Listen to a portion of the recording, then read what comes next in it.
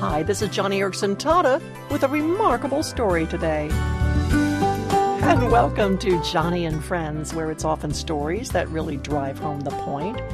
And this is a story about my friend Brenda that she shared with me recently. Brenda told me that when she was a freshman at Biola University, one of her dorm mates was a believing Jewish girl named Marcia. This girl's family had a remarkable past, for, you see, Marcia's mother, her name was Esther, she had been imprisoned in a Nazi concentration camp during World War II. Many people in the camp were being sent to the gas chambers, and Esther, that was Marcia's mother, Esther was on the list. However, when she became ill and was sent to the infirmary, she became friends with the German nurse who took care of her. Other women prisoners all around her in the infirmary were dying.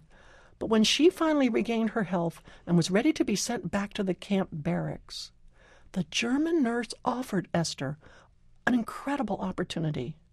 She told Esther that she could switch her identity with that of a woman who had just died in the infirmary, a woman whose name was not on the list for the gas chambers.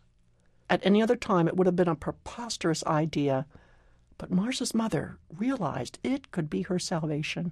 And so, when papers were prepared for her to be released from the infirmary, the sympathetic German nurse switched Esther's identity with that of the dead woman.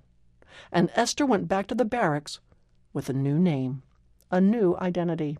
This meant the next morning when she stood in the camp yard for roll call and her old name was shouted out, the records showed she had died. And when the prisoner who had actually died, when her name was called, Esther said, here I am." And in this way, she amazingly was able to escape death in that Nazi concentration camp. After the war, and when her camp was liberated, Esther kept the dead woman's name out of respect. And you can understand why.